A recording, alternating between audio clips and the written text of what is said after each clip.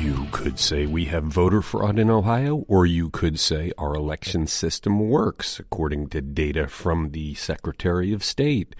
Things are looking way up at the Cuyahoga County Jail, and the city of Cleveland was less than honest about knowing the reasons it lost $1.5 million in AIDS grants. That's the news on this edition of The Wake Up from Cleveland.com for Thursday, December 5th. I'm Cleveland.com editor Chris Quinn. For anyone wondering about election fraud in Ohio, we have a number that is interesting. 77. That's how many non-citizens cast ballots illegally in the state in the November 2018 election. Now that's 77 out of nearly 4.5 million votes cast, which is an infinitesimally small number. It comes from Ohio Secretary of State Frank LaRose, who asked Attorney General Dave Yost to investigate. LaRose said his office has also identified 277 people who appeared to be illegally registered to vote. Generally, non-citizens who register to vote, or even do vote, do so mistakenly, not understanding the laws around voting, according to elections officials and activists. Charges for election fraud are only brought in instances where people were found to have intentionally violated the law. For example, in 2017, Cuyahoga County grand jurors declined to charge 16 non-citizens who registered to vote, as well as an additional person who actually did vote.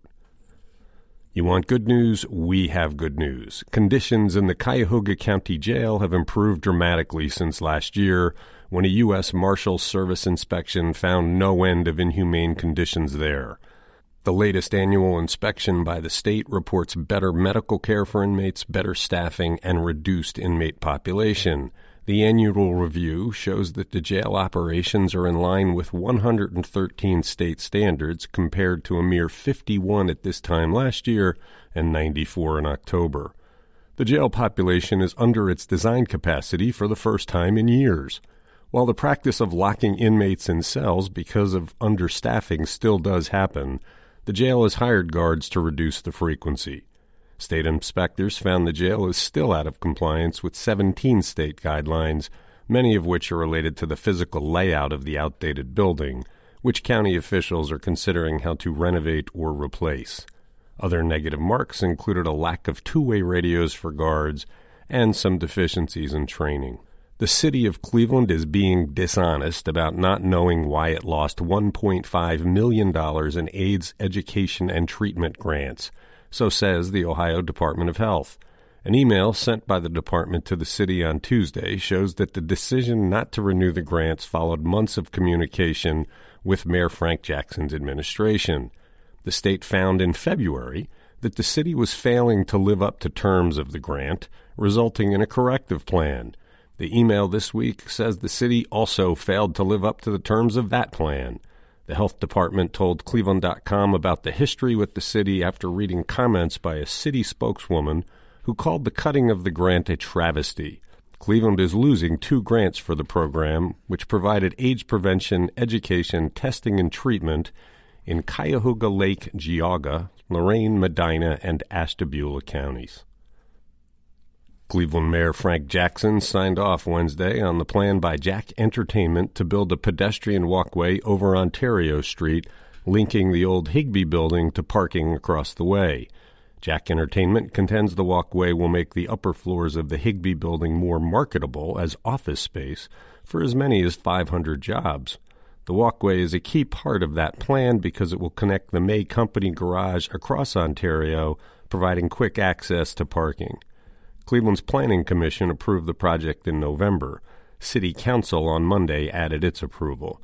The area between Public Square and Prospect Avenue is just a block west of the thriving East 4th Street Entertainment District, yet has experienced little growth since the 2012 opening of the casino in the Higbee building.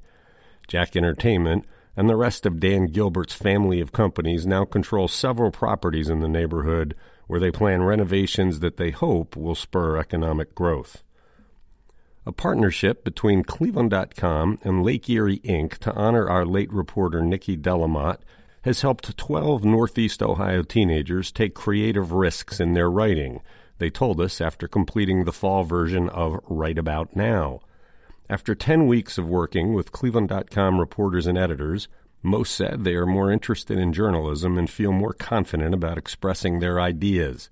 The 8th through 12th grade students heard weekly from Cleveland.com staffers about writing, met with them to plan and edit their pieces, and saw their stories, poems, and other forms of writing published on our website.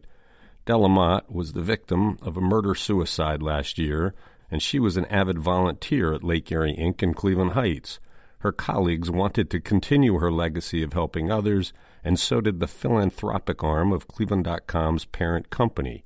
The Samuel I. Newhouse Foundation donated $10,000 to create Right About Now, paying for Chromebooks, transportation, and snacks for students in the newsroom, plus $100 stipends to students who completed the requirements.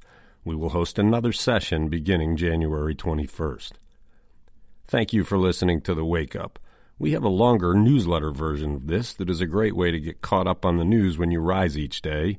Sign up for the free weekday email at cleveland.com/newsletters. We'll be back tomorrow with another audio version.